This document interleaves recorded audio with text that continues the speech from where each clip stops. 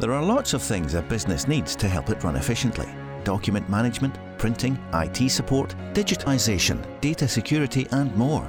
As a true managed service provider, Workflow Solutions can help with these and a wide range of other business needs, saving time and money for businesses across the UK. Help your workflow with Workflow Solutions, the work from anywhere experts. Visit workflo-solutions.co.uk.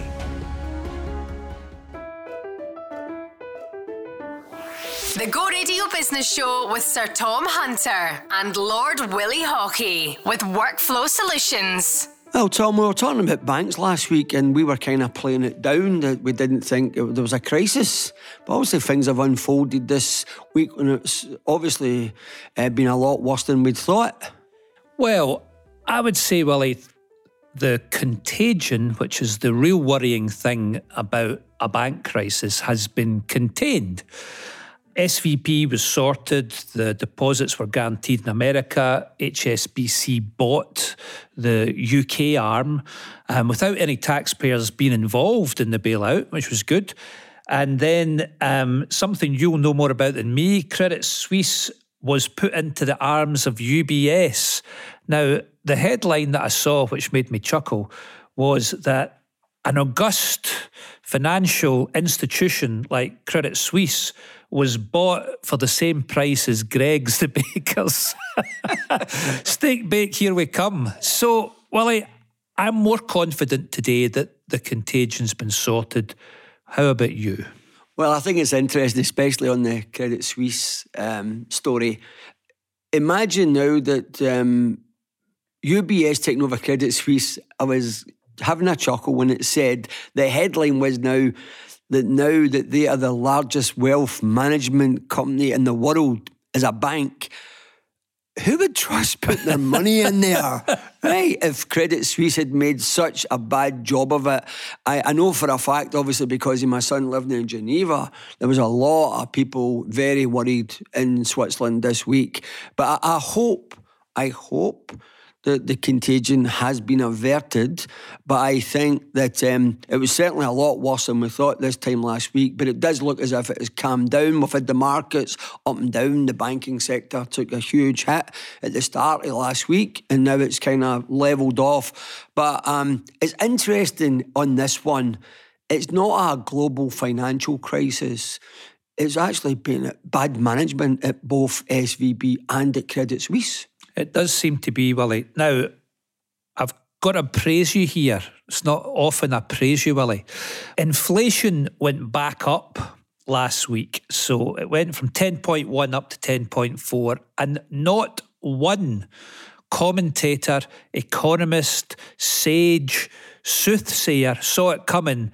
Perhaps apart from Go Radio Business's Willie Haughey. Come on, Willie, take the plaudit. Thank you, Thomas. Praise from you is high praise, I can tell you. But I think I'd said when I said this last week that I didn't believe that Jeremy Hunt had any chance of getting to 2.9% inflation this year. And I thought that Andrew Bailey was wrong in his assessment about things are going to be hunky-dory now. We've sorted everything. And it's interesting, Tom. I mean, I'm an amateur, compared to Danny Blanchflower, but he's come out this week and said that the interest rate hike was absolutely bonkers, right? And he says if anybody thinks that we will not have inflation, still in maybe towards the 10s rather than the 5s. But the one thing he said is if anyone thinks that inflation is under control now, they must be mad. So apart from what I've got to say, I think Danny was part of the MPC, I think, for many, many years when he was deputy at the Bank of England. So I think Andrew Bailey is not looking at all the indicators. I mean, the price of food is not going to go back down. And it's one of the key contributors to the 10.4, that's just been announced. But the other thing you had mentioned last week, why has there been no impact in a reduction in energy prices when oil now has got back to a level? Gas prices now are a lot less for the suppliers to buy. So why are we not jumping up and down with joy the way we were so concerned a few months ago about energy prices? Well, we've got one of the world's leading experts on energy joining Go Radio Business after the break, so we can ask Professor Sir Jim MacDonald, the sage of Strathclyde, as you call him. But getting back to interest rates, so another 25 bip rise in the UK, so it's 4.25. The Fed also 25 bips. It's the 11th raise in a row in the UK. How do you think businesses here in Scotland, how do you think they're coping, and is there anything we can do to give them any hints to help them this morning? Well, I'd like to know what the cash flow is like, within banks back to businesses. I think when it was Armageddon 6 months ago, I don't think people were getting any joy at all in going for loans for the banks. We know that mortgages had kind of not ceased, but had kind of nearly grounded to a halt. But I think that it'll be interesting now to see if they're actually lending. And I think the big worry, Tom, the question you're asking is, I think businesses at the moment will be a wee bit hesitant in expansion because they've got no idea at the moment where the interest rate is actually going to go. So I think we need more certainty. Yeah, I mean, I think this is probably the last increase.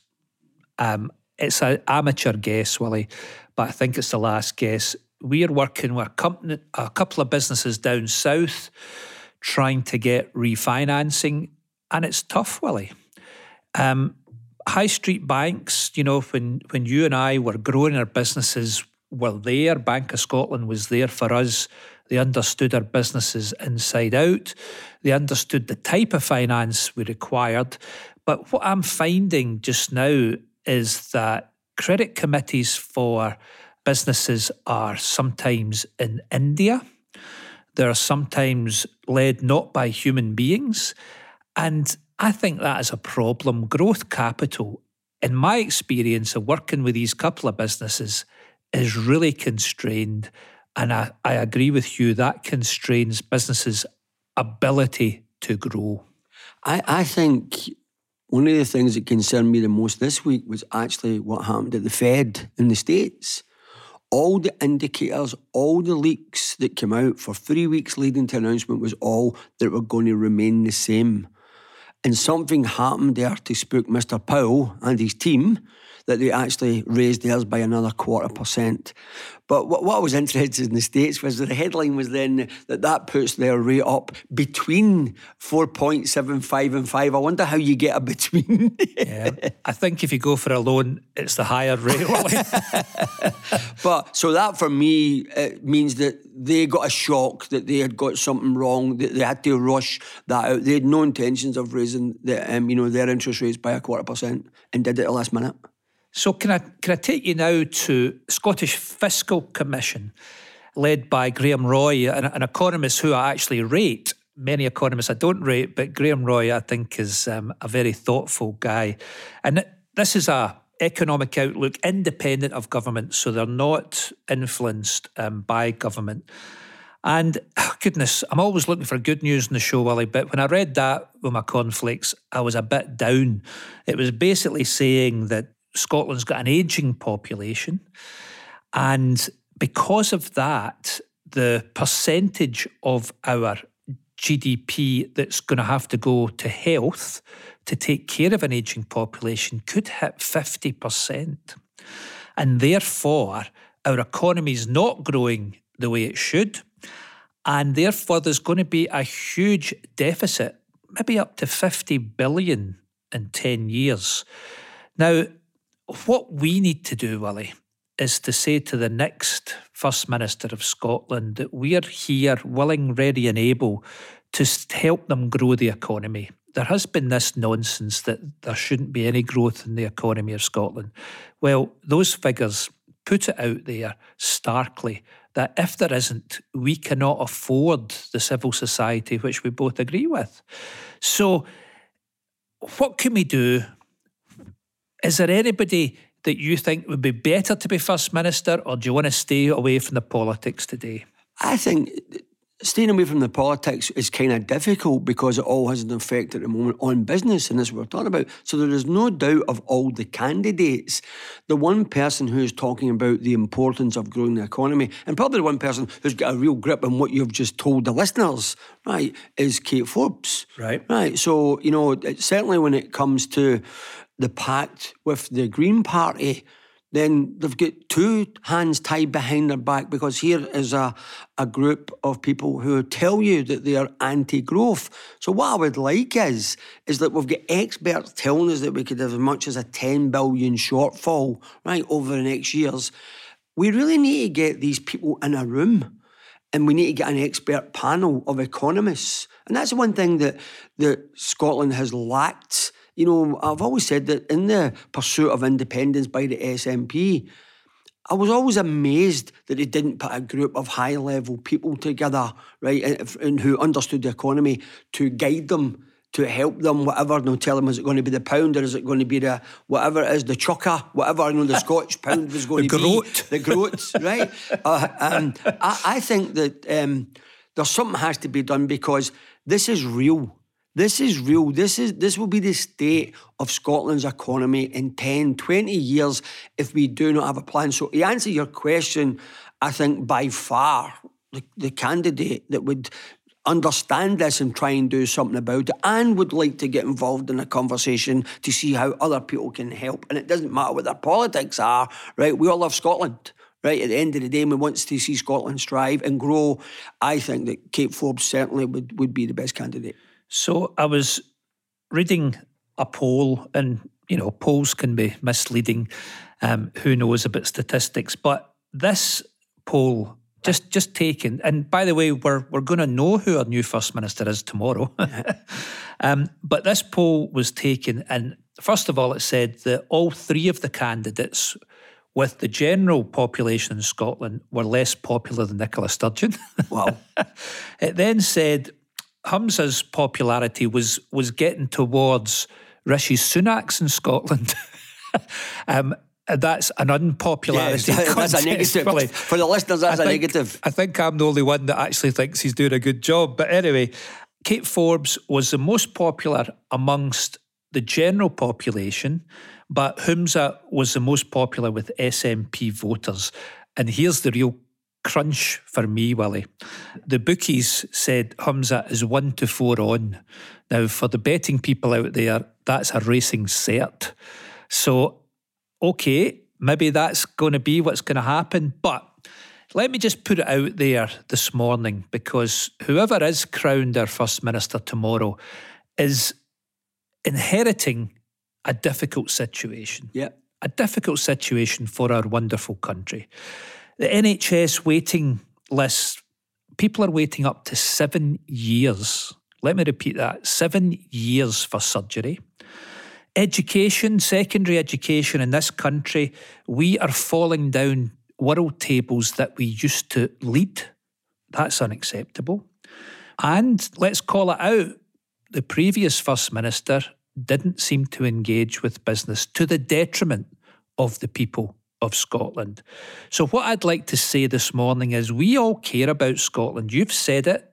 I've said it. We care about this wonderful country that's been so good to us.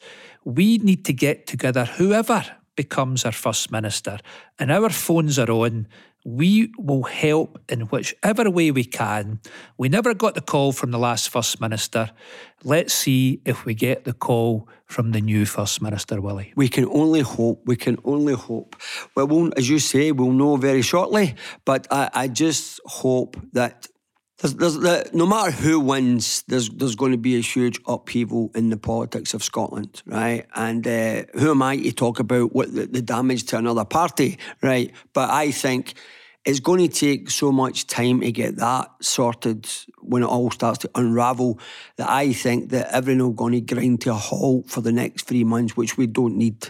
I mean, there's some speculation this week that the SNP were trying to get it, that the new First Minister didn't have to do questions next week. Oh my God. Right. So that's but what we're talking about the government, we're talking about business. we have touched on it as one of your babies, right? the bottle return scheme, right? So it's interesting that we find out this week the company that's been chosen, right, to run the scheme, right, Circularity Scotland Limited, right, was only formed in 2020, right? Right, okay. And it looks like, if you believe the media, that this group of people are only a board and they subcontract all of the operation that takes to do with the return scheme. Interesting model, Willie. Interesting model. So I have to ask, the one thing that has intrigued me, and I think I mentioned it last week, I would like someone to explain the term, it was put together by industry, when the whole of this industry is actually against it and have been quite vocal. Vociferous, I think, in their angst. So I think that what we have to do here is someone has to explain how Circularity Scotland actually works and who's actually doing the work. And I think that for to say you're a not-for-profit business, but you're projecting 57 million, and potentially, if you pick up all the rest of the work in the UK, you'll be a £5 billion business. I would like to invite anybody for Circularity Scotland Limited to come on the show in the next couple of weeks and talk us through that one. What happens to the 57 million in a non-profit making business? Well, you make a good point. I don't know what to say apart from whoever's a new First Minister, let's start with the truth. I think there was a lot of mistruths towards the end of the last First Minister. Let's get serious about getting Scotland going. The bottle return scheme was a policy written to business, not with business, to the detriment of Scottish business. Bottom line, terrible. Let's finish with a bit of good news. Good news, Willie. Yeah, great. And it's also a lead into our special guest today. Okay, Professor Sir Jim McDonald. The Sage of Strathclyde. We've just given him a new moniker, as they say. £100 million to be invested in Scotland's renewable energy storage capacity, with plans to build new facilities in the Highlands using water, gravity and dams to double capacity. Okay. Got to be good news. The headline sounds good, Willie. How about the detail? We'll need to get Jimmy to explain it to us, I think, right? But this leads on for what we've been talking about for weeks, and it's great that we've got Jim on this morning, right? Yeah. We are absolutely determined that Scotland should be at the forefront, right, of new initiatives that's going to help with climate change. And with the news this week about how bad things are now with the climate, we have to step up our game. But what we need to do, we need to make sure that we get all the data and all the science so as we go forward with the right projects. People are having this knee-jerk reaction, let's fit heat pumps, let's do this, let's do that.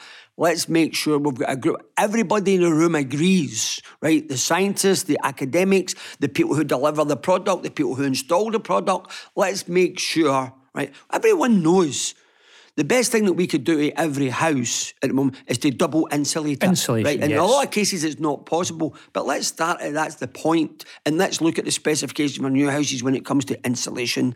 So I think that for me, this is good news.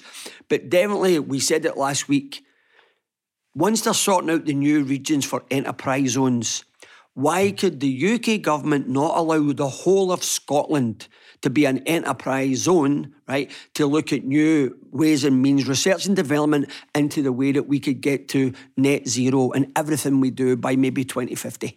So, a great idea. And since you put the idea in my head, I've been looking across the pond, not to America, but to Ireland. Yeah. And we're doing the work. We're not ready to talk about it yet, but there's some really interesting things to learn from Southern Ireland, Willie. 3 million people, so less than us, but economically vibrant. Right. So just to finish on this segment, back to your point, of all the things we've discussed today, we don't want to put out there that we're sitting here having a go. You put out an offer to whoever the new First Minister is. I'm saying to anyone who's involved in the climate change issues that would be more than welcome to come on the show and we can try and help them get to where they're trying to get to. I think it's a great offer, Willie. This isn't about politics. This is about caring about our brilliant country and getting together to do something about it. Let's hear from them. Coming next, Hunter and Haughey chat to Professor Sir Jim MacDonald, Principal and Vice-Chancellor of the University of Strathclyde. The Go Radio Business Show with Workflow Solutions, part of the Scottish Procurement Framework for Managed Print Solutions, available to all public sector bodies and charities. Go Radio. There are lots of things a business needs to help it run efficiently. Document management, printing, IT support, digitisation, data security and more. As a true managed service provider, Workflow Solutions can help with these and a wide range of other business needs, saving time and money for businesses across the UK. Help your workflow with Workflow Solutions, the work from anywhere experts. Visit workflo-solutions.co.uk. The Go Radio Business Show with Hunter and Haughey. This week's special guest is Professor Sir Jim MacDonald, Principal and Vice-Chancellor of the University of Strathclyde. Sir Jim also co-chairs with the First Minister, the Scottish Government's Energy Advisory Board, and is Chairman of the independent Glasgow Economic Leadership Board. Well, Tom, we've been talking about it for weeks and weeks and weeks. What are we going to do about climate change? And this morning we've managed to get the man on the show we've been trying to get on for months and months, Professor Sir Jim MacDonald, who's got all the answers for you.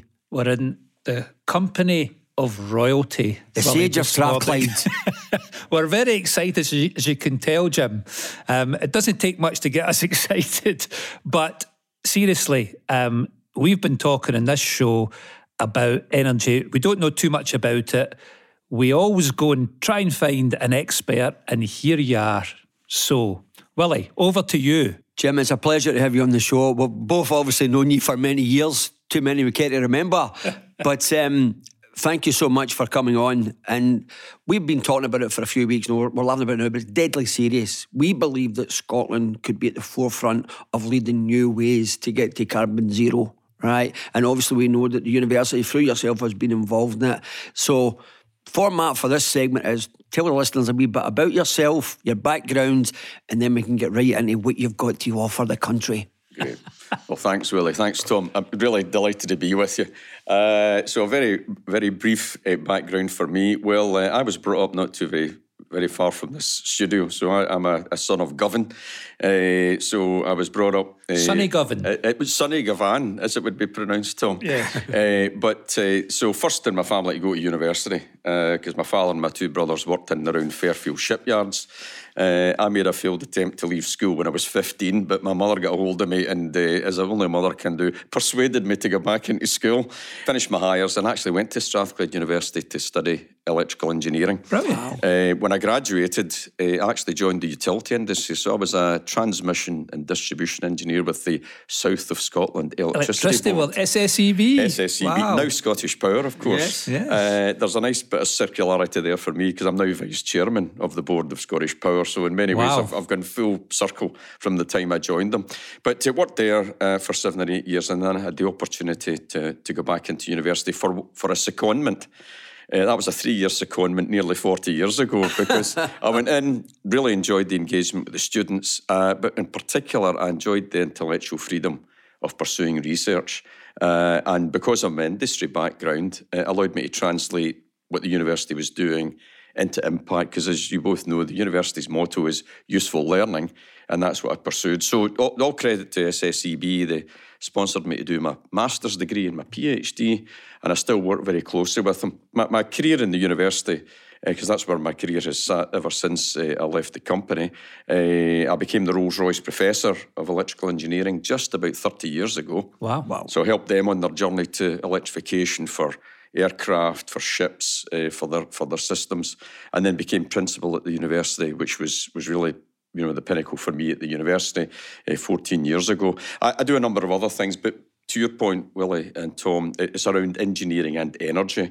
I'm president of the UK's Royal Academy of Engineering. Now, I understand that's a first for a Scot, Jim. Is that correct? That was a surprise for me, Tom, when I took up the role, because given Scotland's historical links to engineering and technology and innovation, I was indeed the first Scot, and hopefully not the last Scot.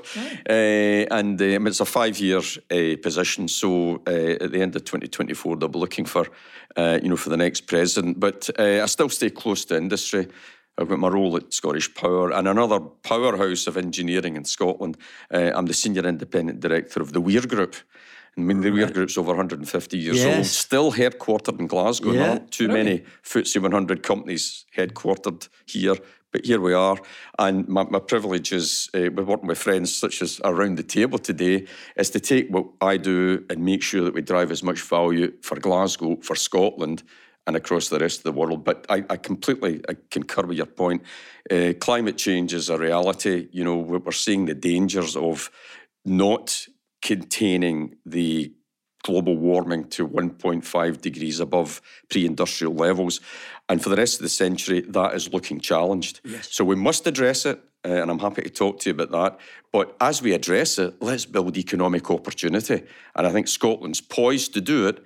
It's not guaranteed that we're going to have the success, but we've got the talent, I think we've got the ambition and the will. We've got to get the investment and the voice of business in the heart of this as well, and get the policy vectors going in the right direction. But we really need to do what Scotland does best and has done for centuries: entrepreneurship, innovation, and then delivery.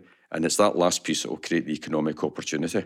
And Jim, obviously with the news this week that things are worse than they were, is that an alarm bell? And we're delighted, obviously we've got someone here who's actually connected to the government. You obviously advised the First Minister. Is that a wake-up moment? I know we know it's all coming, but today, was that startling news? Yeah, I'm sad to say it probably wasn't that surprising, really, for many of us that have stayed close to, the agenda. But I think society is piece by piece waking up to the fact that climate change and global warming is everybody's challenge. Now, not everyone can make the big steps. It's worthwhile remembering that every one of us can make little steps as consumers. We can think about how we use energy, how we consume products, how we live our lives, how we control the environment in which we work in. But for the government levels, I mean, how many decades have we been saying we need concerted action? We need policies to deliver outcomes. 2015 brought the Paris Agreement, and that was a landmark moment because the Paris Agreement said that we would commit to keeping global warming to no more than 2 degrees centigrade above pre-industrial levels, or much less than that.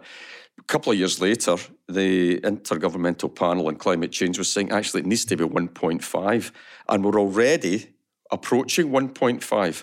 And we look around us, and I mean, sometimes we don't see all of the impacts of climate change in our own country, but we can see the changing climate. We can see the changing seasons. I mean, drought and flooding around the world, flooding in our own country, the impacts that has on society. But we can see that there are very displaced communities around the world, particularly those at the low socioeconomic levels, that are most exposed to the impacts of climate change. So to your point, Willie, it was not surprising, but what we really need to do now is to use this alarm bell to make sure that what the Paris Agreement said, what we did at COP26 in Glasgow, which was really important, to say we now need to put the investments behind this. And we need, many of the key speakers was talking about, there's a need for $2 trillion worth of investment annually. Yes. So Jim, can I ask you, because I think this is great that we can get you on the show this morning. Willie and I have a dream, as it were, that Scotland can lead the world in this. What's the practical steps? So tomorrow we get a new First Minister. So I take it you're open to help, first of all, and lead, because I think it needs leadership.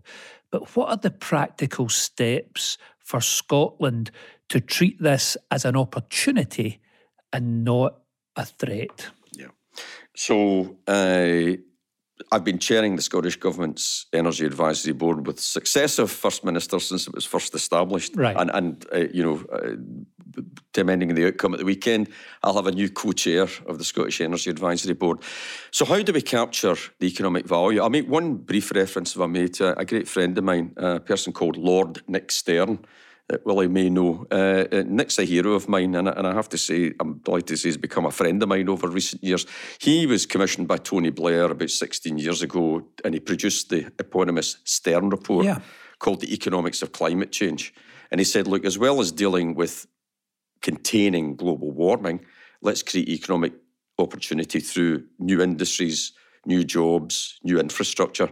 And I give you a historical reference. It's almost exactly 100 years ago that a Scotsman, Lord Weir, was commissioned by the UK government to produce the Electricity Supply Act. Wow. That imagined what the power grid should look like. We're needing that same, Tom, to your point, leadership, vision and then action. So in Scotland, just to give you some numbers, the peak demand in Scotland just now is about 5.5 gigawatts, so 5,500 megawatts. Right.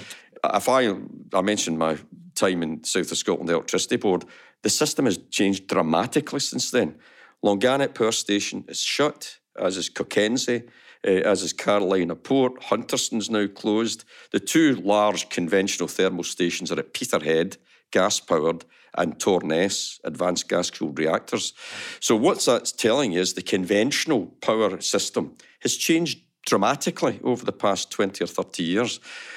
However, in order to address climate change, we must replace this with low-carbon and renewable sources, whether that's very large-scale offshore wind farms, and if you don't mind, I'll come back to that in a moment, sure, or all the way down to the micro level, more efficient homes through energy efficiency, building integrated renewables, more effective use of energy, smart metering and all of this.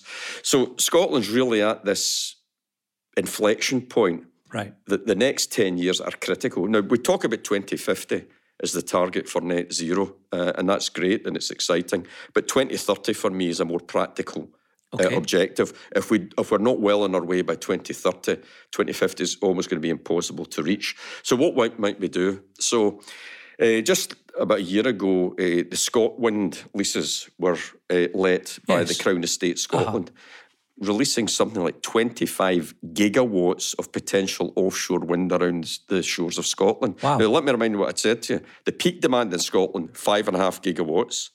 The ScotWind leases potentially 25 gigawatts. Yeah. We've already got 13 gigawatts of renewables in Scotland, plus Peterhead, plus Torness. So what we're going to have to think about, as well as getting these projects in the water and operational, we need to think about, for example, grid infrastructure. Yeah. So just now, our transfer capacity between Scotland and England is about 2.5 to 3 gigawatts. Right. So I'll give you an analogy. It's like building... Do we export energy, so we could, you're saying the potential to export, but we just don't have infrastructure? It would be catastrophic, Willie, if we don't build the grid infrastructure that can bring the offshore wind ashore, for lots of reasons, which I'll touch on, then we'll basically have built many, many cars, but we'll have no roads to drive them on, in effect, as an analogy. So I understand that one, Jim. So we need to build the resources, and we will. We need to anchor the economic opportunity in Scotland, which I'll touch on. But there's a will in Scotland, but they have some powers, but not all the powers. So the Scottish Government can influence planning, but they need to be very well aligned with the UK Government, who have the control and power over energy policy and so we need to work with Westminster it is for the benefit of Scotland. It's essential, Tom. I sit on the Prime Minister's Council for Science and Technology. Okay. So I was there 2 days this week, and net zero was a primary discussion because the UK government has made a commitment to 2050. It was one of the first large countries to make a legally binding commitment to that, and to their credit, that's good. Scotland brought that forward to 2045, so that's fair enough. That shows the level of ambition. But you and Willie have challenged me a couple of times, and I think it's right to do so. This is right that we have a big, challenging, ambitious, creditable target. But we need to build jobs around this, and we need to build industry. So of the 25 gigawatts of offshore wind, we need to ask ourselves the question, how many of those are going to be manufactured, constructed and serviced out of Scotland? Right. And there's now a growing community of people that you will know, Sir Ian Wood up in Aberdeen, Roy McGregor up in Nigg, Charles Hammond at Forth Ports, myself and others, that are now saying if we build the port infrastructure in Scotland, we can attract not only the big international manufacturers, but we can build supply chain in Scotland. Right. Whether this is translating capability from the oil and gas industry into offshore wind. And these are good, highly skilled jobs, Jim. Tom, this would be probably 50% to 100% higher than the average wage levels for technicians. Right, brilliant. High value jobs for a new green revolution of industries. And coming back to this market, you've asked me how might we land this. Ironically, we refer back to the oil and gas growth, and I don't buy into pillaring the oil and gas industry. No. Yeah. They're going to be an essential part and we agree with that. Yeah, we agree with that. They're going to be part of the transition Absolutely. over the next 25 to 30 years. A sensible transition. What have they got? They've got the balance sheet, they've got the technical expertise, and they know how to deliver big projects. And if we are to believe their chief executives and their boards, they are committed to the energy transition. So they're looking into what the market's going to look like through the rest of the century. So if we use the oil and gas supply chain to transition to offshore energy, then what we need to do is to build the manufacturing infrastructure. So up in Nig, Roy at Global Energy has got a big, multiple hectarage along the harbour there where we can build these turbines. And by the way, as an engineer, I get excited about these things, Tom, that the next generation of offshore wind turbines will be 10 to 15 megawatts in size. Wow. These will be 200-metre high structures with a wing, a swept blade space of about another 120 metres. Massive engineering. Yeah. I mean, it's back to what I was saying. Oil and gas in Scotland started in the 60s and 70s, and it grew to be a global capability. The next couple of years are critical for Scotland to create the offshore wind, particularly the floating offshore wind industry that will take us out to deeper waters. And if we deliver the ScotWind targets for 2030, that'll just be 5% of the world demand for floating offshore wind. It will give us the people, the skills, the project delivery and the technology to take this to a global market. But what it will do, Jim, more than anything, it will do what we've done for over 100 years. We will show the rest of the world, here is the blueprint. Right, here is no, we're not just talking about it anymore. Well, you've just described to us that with your knowledge and your experience over the many, many years being involved in this, that it'd be easy to put a business plan together to show that this would be a successful enterprise. This is what we're all about. It would take a huge investment, but then you start by saying, okay, we've got the idea, then the thing that we cannot help on, how do we get the big money guys in here to say, look, this is a great business idea. How do we help get you the money to put that infrastructure in? Yeah, it's a great point, Willie. Again, taking the perception of the engineer, that this for me is a systems engineering challenge. It's not just the technology. That's important. It's not just policy. That's critically important to make sure it doesn't become an impediment to realising the opportunity. Investment, entrepreneurship and society engaging with it is key. So for me, this is a systems problem. So coming back to your challenge, Willie, the policy opportunities here have to be grabbed now. I mean, the various prime ministers, including we've had three this year. There's been a few. We've had three this year, but each of them have committed successively to the net zero opportunity. Mr. Sunak, it seems to me, is revisiting that. The Chancellor seems to be committing to it. So Jim, can I ask, and this isn't a political point, but Willie always says, Richie's my pal, I've never met him, but I like the cut of his jib. What do you feel? Does he get this? Does he get the opportunity? Yeah. So I've had the pleasure of engaging with the Prime Minister directly when he was Chancellor and latterly now as Prime Minister. I think he sees this as an economic opportunity as well as a legally binding commitment to get to net zero by 2050. So the whole green economy piece, again, it's a nice headline, but the truth of the matter is the detail beneath it is so important. So the Chancellor understands that the UK has to drive towards what's called strategic advantage. Green technologies in there, life sciences, quantum, AI, semiconductors, but in the energy space, this is critically important because let me remind you, the whole of the UK and Scotland is part of that as well, we have ageing energy infrastructure. Right. We don't have an option. We've got to invest in grid, but we're doing it too slowly. We've got to invest in replacement generation, but we're doing it too slowly. We need to create the skills base and the supply chain that's necessary to anchor the economic benefit here, but we're not doing it coherently enough. So to my systems point, if we get the policy machinery consistent and not going up and down like a fiddler's elbow, that we get a 10-year runway in front of us where we can say we can depend on this ongoing commitment by UK government and, of course, the Scottish government, then we should create the conditions that crowd in private sector investment. The public sector can't deliver this on its own. No. They can create the policies, they can be consistent, and then what they need to do is and make... They shouldn't, Jim. Make the space for investors like yourselves and businesses to come in. in. Absolutely right. They create the policy framework and let the entrepreneurs, investment, put the capital in, but they need to create the right ingredients and template. Absolutely. And when they get in the way, they get it all wrong and they end up costing people fortunes. You know, just think, Boris Johnson stands up at the box in the House of Parliament and says, right, we're just going to fit heat pumps. Right. No science behind it, no nothing. People are running about, right? No, but I'm saying, this is really important. If we take all the money that we're wasting on things that will make no difference at all, if we all invested that by buying shares in the new infrastructure company, that meant that all our electricity that's coming in here, right, is all clean energy. So we don't need a solar panel, we don't need a battery backup, we don't need a heat pump, we could have an electric boiler, right, then use all the other smart technologies, smart meters, all of that stuff. But what we could do is spend all the money in the fabric. Right, get double insulation, get double glazing, so that we're hardly using energy at all. And my point to Jim is, and he's the key guy in this, he's got a say at the table, is let's make sure we get it right. And once we know that the science is right, that these are the right things to do, whether it's tidal or, it's wind, all that, we've got an abundance, right? So we've got this natural resource that we could be using in Scotland, and I think we should just start plugging away. Instead of giving us 2 new zones that are going to give us, make Scotland a zone. Yeah. So let me just calibrate some of that. I mean, but it's wet and windy outside. Actually, it feels a wee bit wet and windy in this studio as well. I'm feeling the high winds of excitement from the interviewers.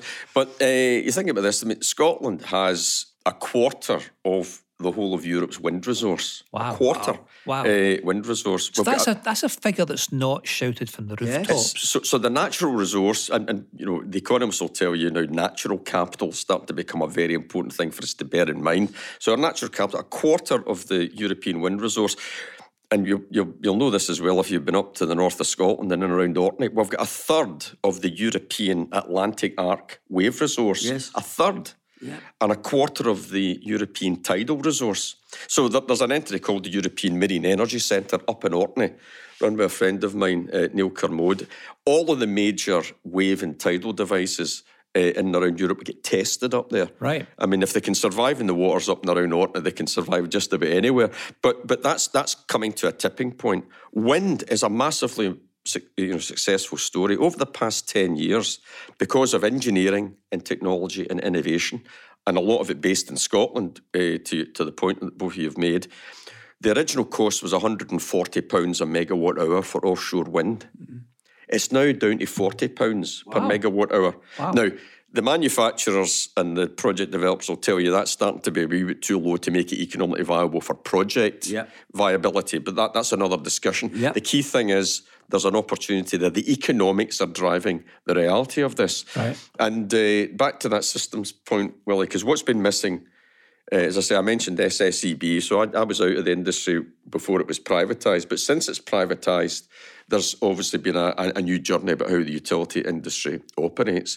But also what we've missed is an overarching UK energy strategy and an energy policy. To be fair to the Scottish Government, they're currently consulting on their draft energy strategy. Good. And it's, they're trying to create the conditions where investment in renewables is real. But we have to start prioritising what projects do we start on. So if we think about 2050, if you use, as business leaders do, scenario-based analysis, well, what's 2030 going to look like? What's 2050 going to look like? What I would say in 2050, we're going to have about double and maybe 3 times the amount of electricity generation we've got just now. Why? Because we'll be electrifying transport, we'll be electrifying heat in homes, and we'll be using electrical systems for industrial processes. I mean, in Scotland, and maybe no surprise, if I tell you how the energy is made up, 51% of our energy goes into heating, right? 21% into electricity, and 26% or so into transport. So we've got big issues around heating. So renewable heat, whether it's ground source, air source, heat pumps, the insulation is here. So what must we do? The Royal Academy of Engineering, at the midpoint of the COP26 conference in Glasgow, published a report that we called the Low Regrets paper.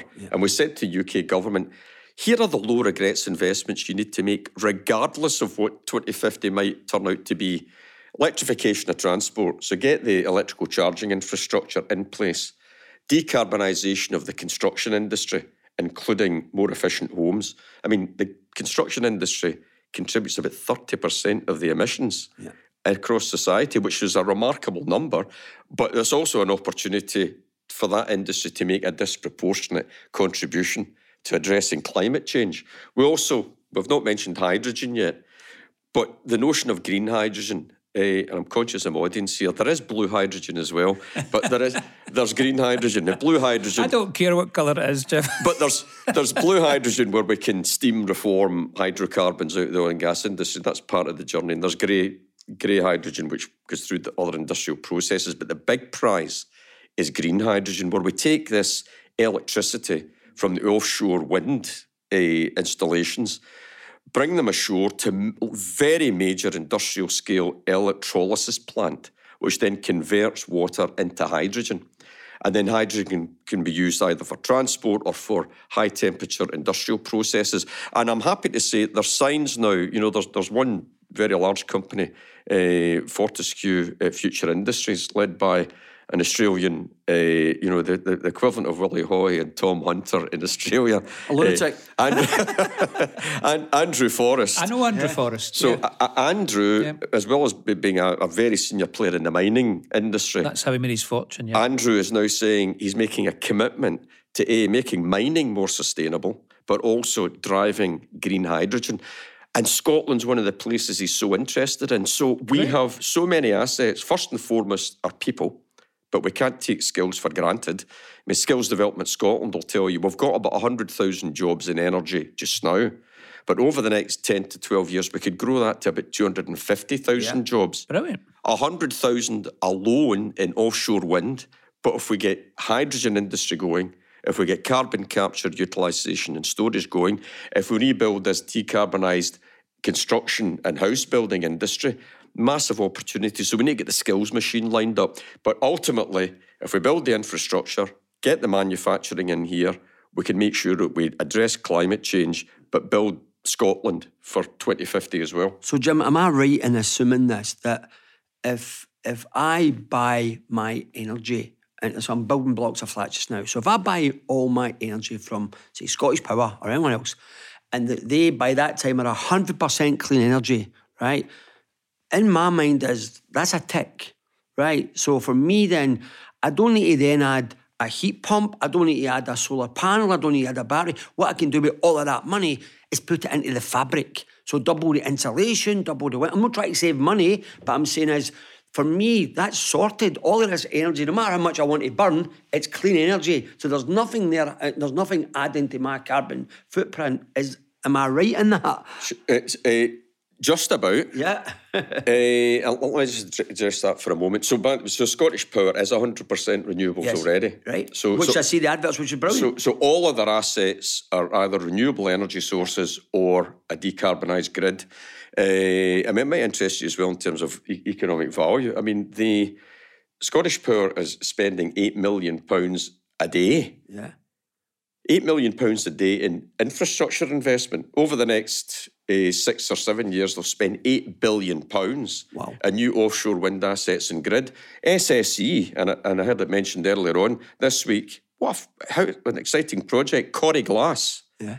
This is the Glen in the north of Scotland, which they'll now, subject to planning, they're about to spend a commitment of £100 million to do the initial work, but that will be a £1.5 billion investment. Wow. This is the projects we need. And by the way, and we've been here before. So remember, Lord Weir, 1926, the Electricity Supply Act, and then from 1926 through to the 70s and 80s, massive infrastructure projects. Because what does business need? One, it needs jobs, it needs investment. Yeah. But business folk need reliable, secure, properly priced energy systems. Yeah. That is a fundamental business requirement. These are the messages that we have to get to financiers, that we're real. Right, that we want to be at the forefront of this. So we've got 2 minutes left. Is there anything that you definitely want to get on that you've not touched on? Anything that's important? So, Jim, can I just make this point for the listeners this morning? So, Willie and I have this dream that Scotland can lead the world. I've been searching for good news for this week's show and I didn't find it. But I'm so excited about what you've been saying. So, our hunch on this, you as the engineer are saying you're no too wrong, you pair. Scotland can lead the world in this, but it needs leadership, it needs collaboration, and we need to deliver. Is that what I'm hearing? Is that what I'm getting? Yeah, because I'm really excited about this. Yeah. So the if I'm looking at the intangible assets on Scotland PLC's balance sheet, Tom, it's confidence, right? It's ambition, and it's collaboration. These are massive. I think that's absolutely core to the Scottish psyche. Just now, what we've got is the risk of losing out in the cliched once-in-a-lifetime opportunity. We didn't capture the opportunities of onshore wind 25, 30 years ago. With the offshore wind revolution that's coming, with the hydrogen revolution that's coming, carbon capture and storage, grid infrastructure, Scotland has got the technical capabilities. I think I'm bound to say, because the data would back me up, Scotland's universities are in the leading group internationally. Fantastic. For research capability. Entities like Skills Development Scotland and the Apprenticeship Advisory Board, they're all focused in on getting industry investing in skills, because one of the biggest things that will attract investment is talent. You know that. Yep. Tax breaks are good, but innovation and talent are the things that anchor people. So I am genuinely optimistic, Tom and Willie, but just now, my concern is there's not enough project flow. Right. The reality of this will be major project investment. That'll give investors the confidence. I mean, SNIB are looking at this.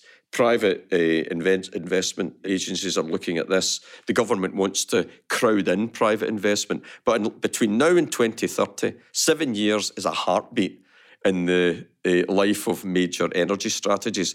But 2030 for me will be the major milestone. By then, hopefully we see the majority of the ScotWind projects up and running, that we see major internal and foreign direct investment come into Scotland to build hydrogen assets, that we'd have genuinely industry-scale carbon and capture projects, and that the utilities, along with other industries, have created the electrical infrastructure that we need to power homes, to power transport, and power the industry of the future. Scotland's led in this before. We've got the intellectual capability. I think we've got the will, but we need leadership, confidence, and that entrepreneurial spirit that turns objective into economic value. Brilliant. Jim, it's been a pleasure having you on the show. We could go on for hours and hours. There's no doubt that we're going to get you back on, right? Because this is a passion for us. And I wouldn't care if we had this in the show every week, right? Because this could be vital. And listening to what you've got to say this morning, I'm doubling up on my efforts, and we will have to look at what we can do to help with this. But thank you so much for taking the time to come on the show. Yeah, thanks, Jim. As a Strathclyde boy, I'm delighted, and we haven't even touched on, because I think you're this rare beast that is an academic, an engineer and an entrepreneur all in the one head, because you have been a disruptor at Strathclyde for the benefit of Strathclyde. So I just want to thank you for that, and genuinely thank you for your leadership, and let's make Scotland lead the world, and you're a big part of it. Thank you. My pleasure to speak to you. Thank you. Tom, it's been a grueling few months. You look a wee bit peaky. So what I'm going to do is I'm going to give you a couple of weeks off, okay? So for all our listeners, the Go Business Radio Show will be on holiday for the next 2 weeks. We hope you all have a lovely Easter. We look forward to the crowning of the new First Minister, and we'll be back in 3 weeks' time. The Go Radio Business Show with Workflow Solutions, turning your paper-based processes into organised digital workflows. There are lots of things a business needs to help it run efficiently. Document management, printing, IT support, digitisation, data security and more. As a true managed service provider, Workflow Solutions can help with these and a wide range of other business needs, saving time and money for businesses across the UK. Help your workflow with Workflow Solutions, the work from anywhere experts. Visit workflo-solutions.co.uk.